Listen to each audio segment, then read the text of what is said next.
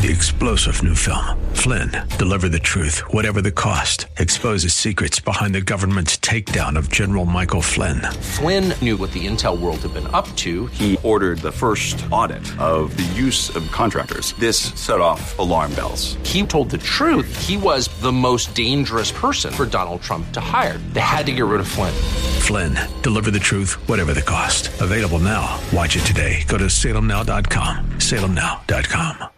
Welcome back. Tuesday, December 19th, 2023. I am Seth Leibson. Hat tips to Mr. Bill, David Dahl, and Terry. I want to start a little differently today based on some thoughts I had on my early Dagny walk this morning.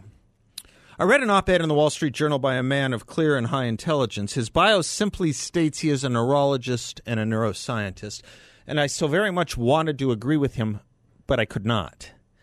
And on my morning constitutional with the Wonder Dog, I was thinking about, A, how happy the canine was in her element, taking in all the smells she likes to, flexing her hind leg muscles, doing her routine, and yet, B, how very many serious problems and threats we in the human species face.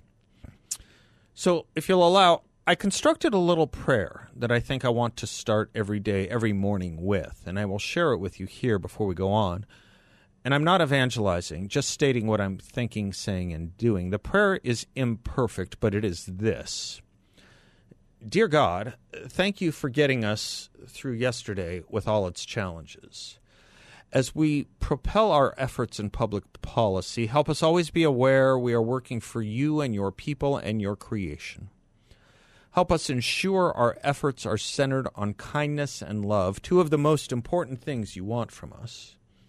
And thank you for my friends, without whom I simply could not go on. They are my daily blessings. Help me be better in recognizing that and returning that favor, those blessings. In your name I pray, amen.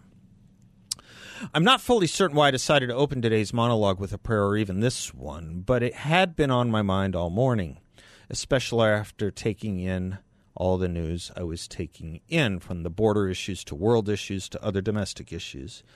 And this one particular op-ed in the Journal I could not shake, so thank you for indulging me. The op-ed is by one Michael Siegel. It is titled, "Woke Students Will Outgrow It. Intersectionality has thrived on campus, but it won't survive now that it's being exposed to sunlight." Close quote. That's the title. Dr. Siegel begins his piece where I did my monologue yesterday, with the polls showing a majority of young adults support the proposition that Hamas should defeat Israel. He then writes, quote, "The most significant change in students' moral philosophy in recent years has been the popularity of an identity-based ideology known as intersectionality that demands special privileges for all groups deemed oppressed. Intersectionality creates a pecking order with blacks, Muslims, and LGBTs on top, and whites, East Asians, and Jews on the bottom. The result is a zany coalition in which gay-hating Islamic supremacists and gay intersectionality devotees go to the same demonstrations, and groups emerge that sound like parodies, such as Queers for Palestine. Nutty ideas persist longer than they used to," he continues, "because ideas can dwell in the safe spaces of like-minded groups on the internet. But to have an effect on real life, ideas need to emerge from the shadows, and they may not survive. As Louis Brandeis observed, sunlight is said to be the best of disinfectants," close quote.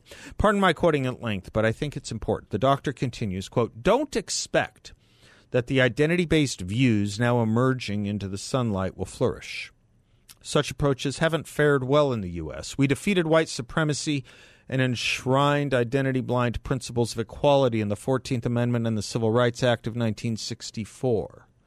Many people assume that the ideology of the young is a predictor of the future, but students grow up. They start out as pacifists until they realize that other people want to kill them. They start out as socialists until they realize that socialism brings economic ruin. In the real world, they learn through experience and exposure to other viewpoints that many policies that sound nice lead to terrible consequences," close quote.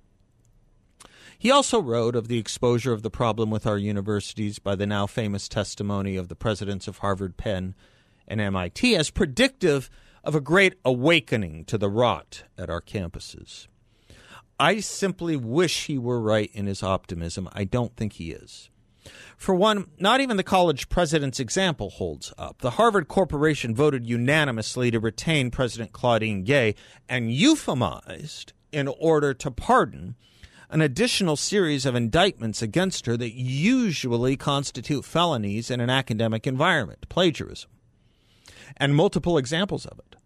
The corporation issued a statement stating what they found was, quote, a few instances of inadequate citation, close quote, and that President Gay was, quote, proactively requesting 4 corrections in 2 articles, close quote. First, it was all more than a few, and it was more than 4, which is also more than a few. So never mind the internal and simultaneous contradictions. Second, in no way, shape, or form is any of this actually proactive, as the Harvard letter states. Her actions were taken after the fact of discovery and embarrassment. It might be corrective, it might be responsive or reactive, but it is an assault on the English language to call it proactive. Meanwhile, nobody is speaking of the MIT president. Harvard had the chance to clean its Augean stables here, and nobody consequential would have complained. It would have received props, just as UPenn received. But instead, the powers at Harvard apotheosized President Gay with a poisoned cloak cover-up. As for Dr. Siegel's example of civil rights, he writes, quote, we defeated white supremacy and enshrined identity-blind principles of equality in the 14th Amendment in the Civil Rights Act of 1964, close quote. As William Buckley might put it, well, not exactly. We defeated legal segregation and improved race relations for a while, but I would put it that identity-conscious principles probably are the coin of the realm more so today than at any time since about 1970. I give you as but one example of tens of thousands Claudine Gay's entire career and survival of the past 2 weeks. The thing is this, leftism, Marxism, they are hardened and tough ideologies. They stand for things and they have attraction when opposed by no equally hardened competition in the world of advocacy, ideas, or attraction. And we have been hell-bent on attenuating the counterpoise. When Hey, Hey, Ho, Ho, Western Civ Has Got to Go became successful and then endemic, we smashed a bottle. And it is damned hard to put a genie back into a broken bottle. It is difficult, awfully difficult, to promote and expect attraction to a nullity. America was born in 1619 because slavery and evil, not 1776 because freedom and equality. The West is a systemic effort of immiseration and discrimination. Capitalism is a form of violence. And our country today is systemically racist. That's the world. That's the world professors give us. That's the world high school teachers give us. That's the world elementary and middle school and kindergarteners teach us. That is the world the journalistic community teaches. That is the world of corporate America. Young people want to fight for something, to join a cause. They need strong horses. That's why they join gangs or scouts or the military, especially if there is little in the way of family structure or civilizing and powerful adjuncts like church. And oh yeah, family formation, marriage, and church attendance happen to be, at all-time lows as well. You see, there was a massive lab leak in this country, far worse than anything that came out of Wuhan. The notion that the toxic ideas of Marx and Gramsci and Marcuse and Fanon would stay in the ivory towers and not travel with those it infected once they left them was wrong. It took about a generation, but that lab leak affected our brains and not our lungs, which is why it was or is more toxic than anything out of Wuhan. The popularity of self-declared socialists in elected government has been with us for a few years now. It was nowhere to be found a decade ago and would have been shocking had someone adumbrated it.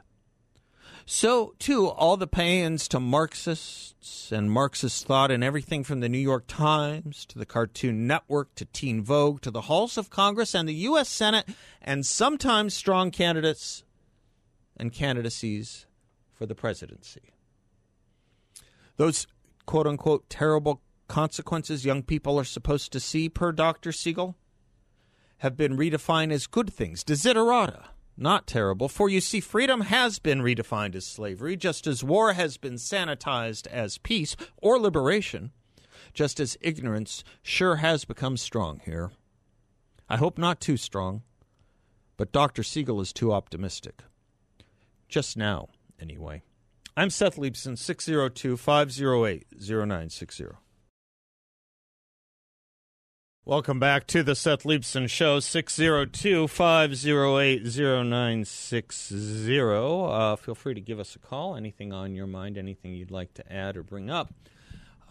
Raise, discuss, debate, advice you want. We give advice here, just not the categories of advice we don't give is medical, legal, financial. I think we give every other kind, especially culinary. We give financial advice at the bottom of the third hour, Monday through Wednesdays. I don't. Yeah, I don't give it. Boy, this is cool what you got me. I want to talk about this. Maybe Sure, we can talk about it any time. I'll save it for the second hour, maybe. Young David gave me something yesterday that is just fantastic. A December 1964 issue of U.S. News and World Report. Goldwater speaks his mind. You know, I'm going to get you. Mr. Shattuck will come in tomorrow, hopefully, and see it. It's fantastic. And I hope he will read some from it. Yeah, maybe he can get a reading from John Shattuck. Wouldn't that be fun? Yeah. Yeah, that would be fun. Boy, did you see this? Kamala Harris is now more popular than Joe Biden. You seen this? Oh, my goodness gracious. Ryan King over at the New York Post. Americans may have found something they like less than a hypothetical Kamala Harris presidency. 4 more years of Joe Biden. A new poll out Monday shows the vice president's favorability rating inching above the commander-in-chief's for the first time, as reports indicate growing alarm inside the White House about Biden's prospects in 2024. The Monmouth University survey showed the 81-year-old Biden receiving just a 34% approval rating, the lowest in the poll's tracking of his administration, down 20 points from its peak in April of 2021. It also has a 61% disapproval rating. Harris fares a little better. She has a 35% approval rating and a 57% disapproval rating, which are glowing compared to her boss. I don't know if anyone is truly less qualified to become the President of the United States. That is to say, occupy, sit in, be elected to the Vice Presidency of the United States.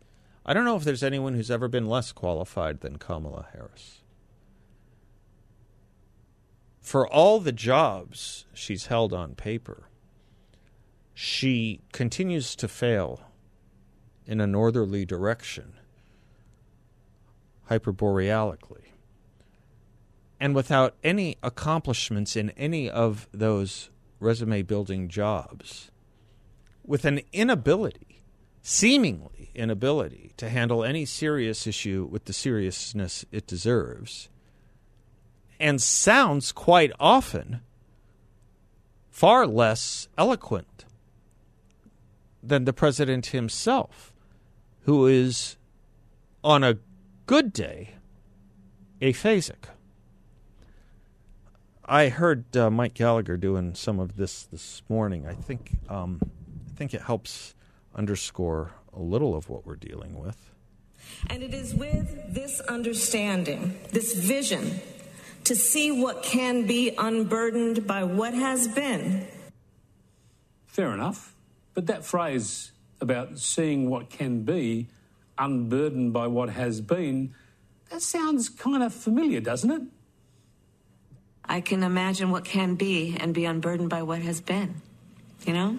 What can be unburdened by what has been. What can be unburdened by what has been. What can be unburdened by what has been. What can be unburdened by what has been. What we can see, what we believe can be unburdened by what has been. What can be unburdened by what has been. What can be unburdened by what has been. What can be unburdened unburdened by what has been. There's about 10 more examples of that. Mr. Bill's jaw's on the floor. You've never seen or heard that before. Each and every one, you saw the video, each and every one of those is a different instance. I can keep going. Who we can be, unburdened by who we have been. What can be. She can do it with a smile. She can do it with a serious wagging finger. She can do it with any number of reprimands. She can do it with cheer. She can do it with delight.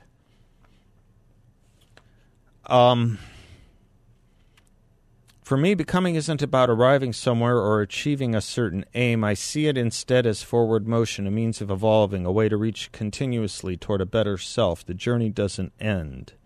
I think we have to work on seeing ourselves so that work has to start with us. You can't look to be seen outside of yourself. You can't look to be seen outside of yourself. That is the constant work that each of us has to do to change the loop in our heads about not mattering. We have to rewrite that story. This is not Kamala Harris. This is the former First Lady. The point is, we just accept this drivel. We just accept this incomprehensible jabber. And give it the approval of nodding wisdom and depth. And it's sheer idiocy. What the heck does she even mean when she talks about be unburdened by where we have been and unburdened by where we are right now? What can be unburdened by what has been? What does that mean? You can't look to be seen outside of yourself. What does that mean? Come on, Mr. Bill. You gave me these lines from the book. You read the book, so I didn't have to. They're not alone. Make fun of Marianne Williamson for her, profession, writing style, perhaps erstwhile speaking style. It's unfair to her. She doesn't talk with as much garrulousness as that. The prairie wisdom that we get from the Johnsons in Blazing Saddles. Marianne Williamson is damn articulate compared to all that. But that's more popular than the President of the United States? What does that tell you? Mr. Bennett used to put a regular book out, Leading Index of Cultural Indicators. We need a failing index of cultural indicators. We're failing. And calling it eloquence and intelligence. And it's sheer idiocy that they've seized onto. The repetition of it is almost the sign of some kind of intellectually diminished perseveration. We'll be right back. Well, welcome back to the Seth Leibsohn Show. John Dombrowski is the founder and president of Grand Canyon Planning Associates. His website is grandcanyonplanning.com, and he brings us our culture and economy update. John, you old softy. Yes? You sent me a piece called The Psychology of Money and Emotion. Mm-hmm. It's really interesting. Yeah. How to make better financial decisions, markets and emotions. Talk to me. Well, I think part of our business, myself personally, as an advisor to my clients when it comes to their money, is there's a lot of psychology involved in it because it's very difficult. I always tell people, hey, I understand it's your money and you get emotional about it. And me looking from the outside in, it's a little bit easier, right? Because it isn't my money, but I'm looking at it from a perspective of trying to help my clients grow their funds, their net worth, so that they can retire comfortably. But when major events happen or even minor events happen, I can usually work my way through those without, too much difficulty. But some people get very emotional about it because they're fearful of losing their money and ultimately not having enough once they retire. And I think of, one of the things I think that maybe I am, number one, is I'm a happy person. And I'm very optimistic about things. I always think there's a way. You're one of the happiest people I know. I can validate this intuitively. So there's a way to get through whatever the issue is. Yep. I'm actually going to keep that in mind more when my problems come up. I think that's great. I'm going to be bothering you, is what I'm saying. I'm going to be calling. Okay, you just call me anytime if you need to be, brought back from the depths of whatever. I'm not kidding. Go on. So I think that attitude, having that positive attitude, number one, even if the markets aren't doing well and even if maybe things don't look the best, having an optimistic view, knowing that there's a way to make things better is important. And it's been proven, I think, too, with medical treatments, right? Yep. People who are positive about it, it's amazing what the positivity can do versus people who are negative. Yep. Anatomy of an Illness was that famous book by Norman Cousins on that, and how he treated himself with just that kind of thinking. We are told that it's a bad idea to base a lot of decision or important decisions generally. It's a bad idea to base them on emotions. But as it turns out, according to this, about 40% of the value an advisor provides their clients can be emotional. Yeah, it is. And talk to me about that. Yeah, oftentimes when I meet with clients for maybe a review of their accounts, maybe, last year, 2022 was not the best year. And a lot of people were feeling a little bit down about that. And certainly I can understand that. I mean, even looking at my own portfolio, I was not too happy with it, but I understand that over time, if I am comfortable and confident in the strategy I have, I believe things are going to get better. And, here 2023 turned out to be a pretty good year. We see all of the indexes, getting back to those highs that they were, if not already breaching through them, such as the Dow. S&P is very close. NASDAQ's very close to their all-time highs. So it's just time. I always say it's not timing the market. It is the time in the market. That I learned. Yes, and that is critical. And so if you've got time on your side, that time horizon, with a properly diversified portfolio, working with a good advisor, most likely you're going to have a successful outcome. Yeah, good. And that's the key. Good. Yeah. There's a series of questions in this article. By the way, people can get it at investor.vanguard.com that are kind of interesting. The first one that I'm guessing you do confront often, someone who asks, or someone you might want to ask, do you hate losing more than you like winning? It's a question an investor may ask themselves. Do I hate losing even more than I like winning? I think I am one of those, by the way, if I'm not exposing too much here. I think I hate losing more than I like winning. Sure, that's very common. And the challenge is if sometimes you hate something such as losing so much that you may not make a good decision when it comes to investing. Right? Because you may say, I just can't, think of the possibility that I might have less money next year than I do today. Not thinking about, but will I have more money 10 years from now when I'm going to retire? Yeah, no, right? I think, go ahead. I think that's hugely important. I was going to say, whenever I have expressed this with a friend who sees the world much like you do, I have discussed with, she will often say, look for what you want as the win here. You may hate losing more than winning, but, there is a reason you got into whatever it is you're into. Yeah. What is and the win? There's a lesson, right? There's a lesson in everything. There's a lesson and a win. Yes. And I think there's many out there who, very successful people that have failed many, many, many times before they ultimately succeeded. Nicely put, sir. And that is important. Thank you. Never give up. All right, GrandCanyonPlanning.com. Of course, Christmas is coming. We wish all of the listeners out there Merry Christmas, of course.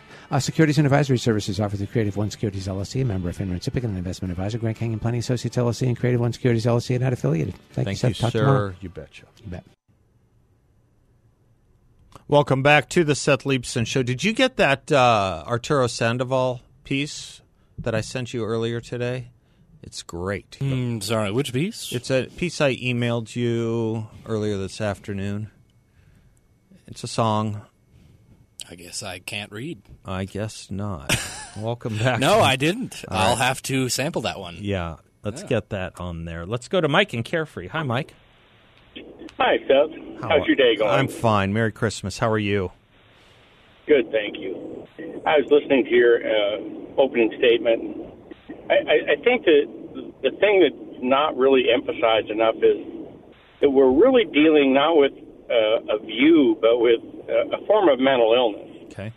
I mean, I'm a doctor, and yes, when you deal with a mentally ill person, the hallmark of that is they can't reason and they have a delusional view of things. Mm-hmm. I mean, they'll see a hand and say, I have two hands. Right. And you have in our educational system, to quote Kamala Harris's Venn diagram, yes, you have a combination of Stockholm syndrome mm-hmm. and the woke ideologies where you rename every word. Yes.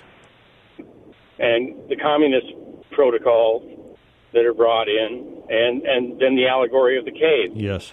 Where you have these people, and the summation there is they're forming a group of people that are mentally ill. I mean, they're not accepting the best and the brightest. They're legacy admissions, and they are qualification admissions into schools. And you look at the qualifications of Ms. Gay, and this is not a rocket science. No. To start with. No. And so consequently, the upshot of it is normally you have in a population a stable number of about 5% of the people that are mentally ill. But these people are coached to being mentally ill. And to call it normal and to normalize it. Exactly. What we're doing is normalizing and then quasi-criminalizing, certainly sanctioning those of us who don't buy into it as if we're the nuts, as if we're it's an inmate having taken over the asylum situation, closely wedded to your Stockholm syndrome, probably. There is that, isn't there? The cave allegory is a perfect one. When those who left the cave, Plato's cave, and saw the light, and it took a while for them to adjust, and then wanted to go back in and tell their erstwhile cave dwellers about the falsehoods they've been looking at, the cave dwellers want to kill them. That's the first instinct. The cave dwellers want to kill the enlightened, so to speak. And we have children that have gone through the entire educational system that have spent it in the cave. Yes, correct. And when you tell them how it is, they want to kill you, or condemn you, or call you mentally disturbed. It's almost an abuse of psychiatry in reverse, almost. Exactly. They're like a patient in the emergency department with a tinfoil hat saying they needed to keep the FBI from reading their mind. There are so many examples of this, and we foist it on our youth. We encourage it. We inculcate it. The gender wars are amongst one of the worst examples, but one of the most fundamental ones as well, Doc. It is so sad to see that we are. Go ahead. It's a completely delusional state. Yeah. To say that you are transsexual is one thing. To say that you have a vagina and it's a penis is delusional. How about to say you're a leaf? Right, exactly. It's like saying, the miracle of the noun. The miracle of the noun, which is what allows civilization to happen, and for conversation to take place, has been so attenuated. It's been destroyed. We can't even have the same conversation. We don't even know what a leaf and a man is anymore. A human. Words mean what I want them to mean, no more and no less. Yes. It's exactly that, and they mean and they can mean their opposites. Yes, through the looking glass, or they can mean their opposites, as in 1984. Yeah. Yeah. No, that's why I ended my monologue with a tip of the hat to that when I was simply saying, freedom has been redefined as slavery, war has been sanitized as peace or liberation, and ignorance has become awfully strong around here. And what surprises me is when I was young and I went to universities and meetings with people with doctorates and so forth, I was always impressed with how erudite, how intelligent and great their reasoning was. Same. We were very credential awe-struck, weren't we? Yep. Mm-hmm. Yes, and because they brought up things that I had never thought of. And they went through real schools and got real degrees. Most of them in that era. Yeah. Yeah, it's like, well, when I went to start medical school, before medical school, to get a PhD, you had to speak it in 2 languages. Yeah. But these people, haven't mastered English. No. And they're plagiarizing, and they're considered scholars and leaders. Don't you like that she's proactively correcting these journal articles? Don't you like the use of the word proactive? She's proactively correcting them. Proactively. Well, yeah. Proactively. After 50 accusations.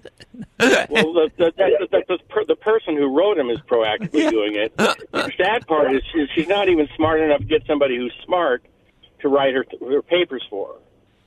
Well, it's odd because it seems to me that it's so easy to find plagiarism, to attempt it in the 1970s or 1980s is very different from attempting it in the 90s and aughts. It's a very different thing.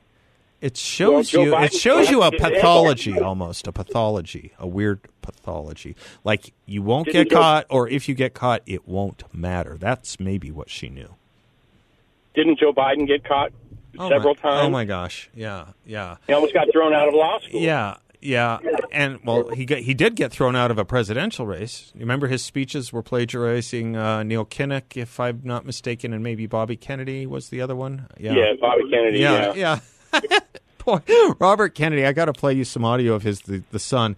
Boy, the Kennedy name, it still looms large in the Biden constellation, doesn't it? It's nipping at his heels again. Yeah. Bobby Kennedy Jr. is a little off in the weeds and so forth, but he's probably the most reasonable, intelligent person in the bunch. In this Democratic Party? You bet. Yes. Yeah, I should say so. I can't think of anyone saner, even though I grant that there is some insanity. Yes. Yes. Yeah, I disagree with a lot of the stuff. Yeah. Insanity was unfair. I shouldn't have said that. I should not have said insanity. Yeah. But the Green New Deal is again a religion, and it's a hysterical religion. Correct. It might even be a cult. You'd probably agree to the correction of calling it. Yes. I would offer the same thing about radical Islam. Yes. Is not really a religion, but a political ideology. I think that's right. That's why we would call it Islamism, for example, or political Islam, for example. You bet. Hey, Doc, Merry Christmas if we don't talk between now and then. Be right back. Run, reindeer. Do you trust this economy? How about a secure investment that actually helps people? YRefi has that. You can earn up to 10.25% fixed rate of return with YRefi. It's not correlated to the stock market or the Federal Reserve. You are in control. You can turn your income on or off. You can compound it whatever you like. Think of that flexibility. There are absolutely no fees, and there is no attack on principal if you ever need your money back. You, of course, get a monthly statement. It will come with no surprises. This is a secure collateralized portfolio. May very well be a better option for you than where you have your money now, or even some places you may have your money now. Check them out at investYRefi.com. Invest the letter Y, then REFY.com, or give them a call at 888-YRefi24. Rick is in Phoenix. Hello, Rick. Hi there, Seth. How are you? I'm doing well, and sounds like you're having a good day. I am calling to express my appreciation for the way that you opened your show today with that prayer. Oh, thank you. And also to express that I believe it is very appropriate from this standpoint. The ideals and goals that you expressed in your prayer used to be pretty much understood by all of us, by everyone. But nowadays, they aren't. Yeah. And they're not mainstream anymore. Yeah. And above all, expressing the acknowledgement of God. Yeah. It fits into so many problems, that I did go on to talk about in the monologue about, what young people need what they want, what they crave. And if certain organizations can't suffice, there were always things like family and church. Now the organizations are corrupt, and family association, family cohesion, family composition, and church are at its lowest levels, I believe, in American history right now. Yeah. So we don't even have the crutch. Crutch is the wrong word, and you know what I mean by that. We don't even have the other ballasts. That's right. Yeah. We don't even have the other auxiliaries of life that usually keep us on the straight and narrow. You're a man of the cloth. Am I theologically correct that kindness and love are two of the things God wants most from us? I think absolutely. So. Okay. Absolutely, so. Yes. Wanted to make sure that's it was sound. Repeated many times in the Scripture. Good. But the thing that I really wanted to focus on is the proverb that says, "The fear of the Lord is the beginning of wisdom." Yes, sir. And if you take that understanding of God and His presence and our lives being based in His foundation, then everything else begins to fall apart. And I think that's what we have seen in our culture over the last 2 or 3 generations, and you express it often, and thank God for you, Seth, thank you. because without some voices expressing these things, man, I really wonder where we would be. We're bad enough shape as it is, but I think that prayer, just acknowledging God and acknowledging our purpose, is very, very appropriate. So thank you for that. Thank you. Bless you. Thank you. 3-star General Michael J. Flynn, head of the Pentagon Intelligence Agency, knew all the government's dirty secrets. He was one of the most respected generals in the military. Flynn knew what the intel world had been up to. He understood its funding. He ordered the first audit of the use of contractors. This set off alarm bells. The explosive new documentary, Flynn, Deliver the Truth, Whatever the Cost, uncovers the facts behind this scandal. Flynn told the truth. He was the most dangerous person for Donald Trump to hire. I find out the worst enemy that I'm going to face in my life is right here in America. They took my assessment and they wanted me to change it. And I was like, I'm not changing it. They had to get rid of Flynn. With in-depth interviews, archival footage, and never-before-seen personal records of the man behind the headlines. I just felt like I was drowning. Flynn, Deliver the Truth, Whatever the Cost. Available now. Watch it today. Go to salemnow.com. salemnow.com.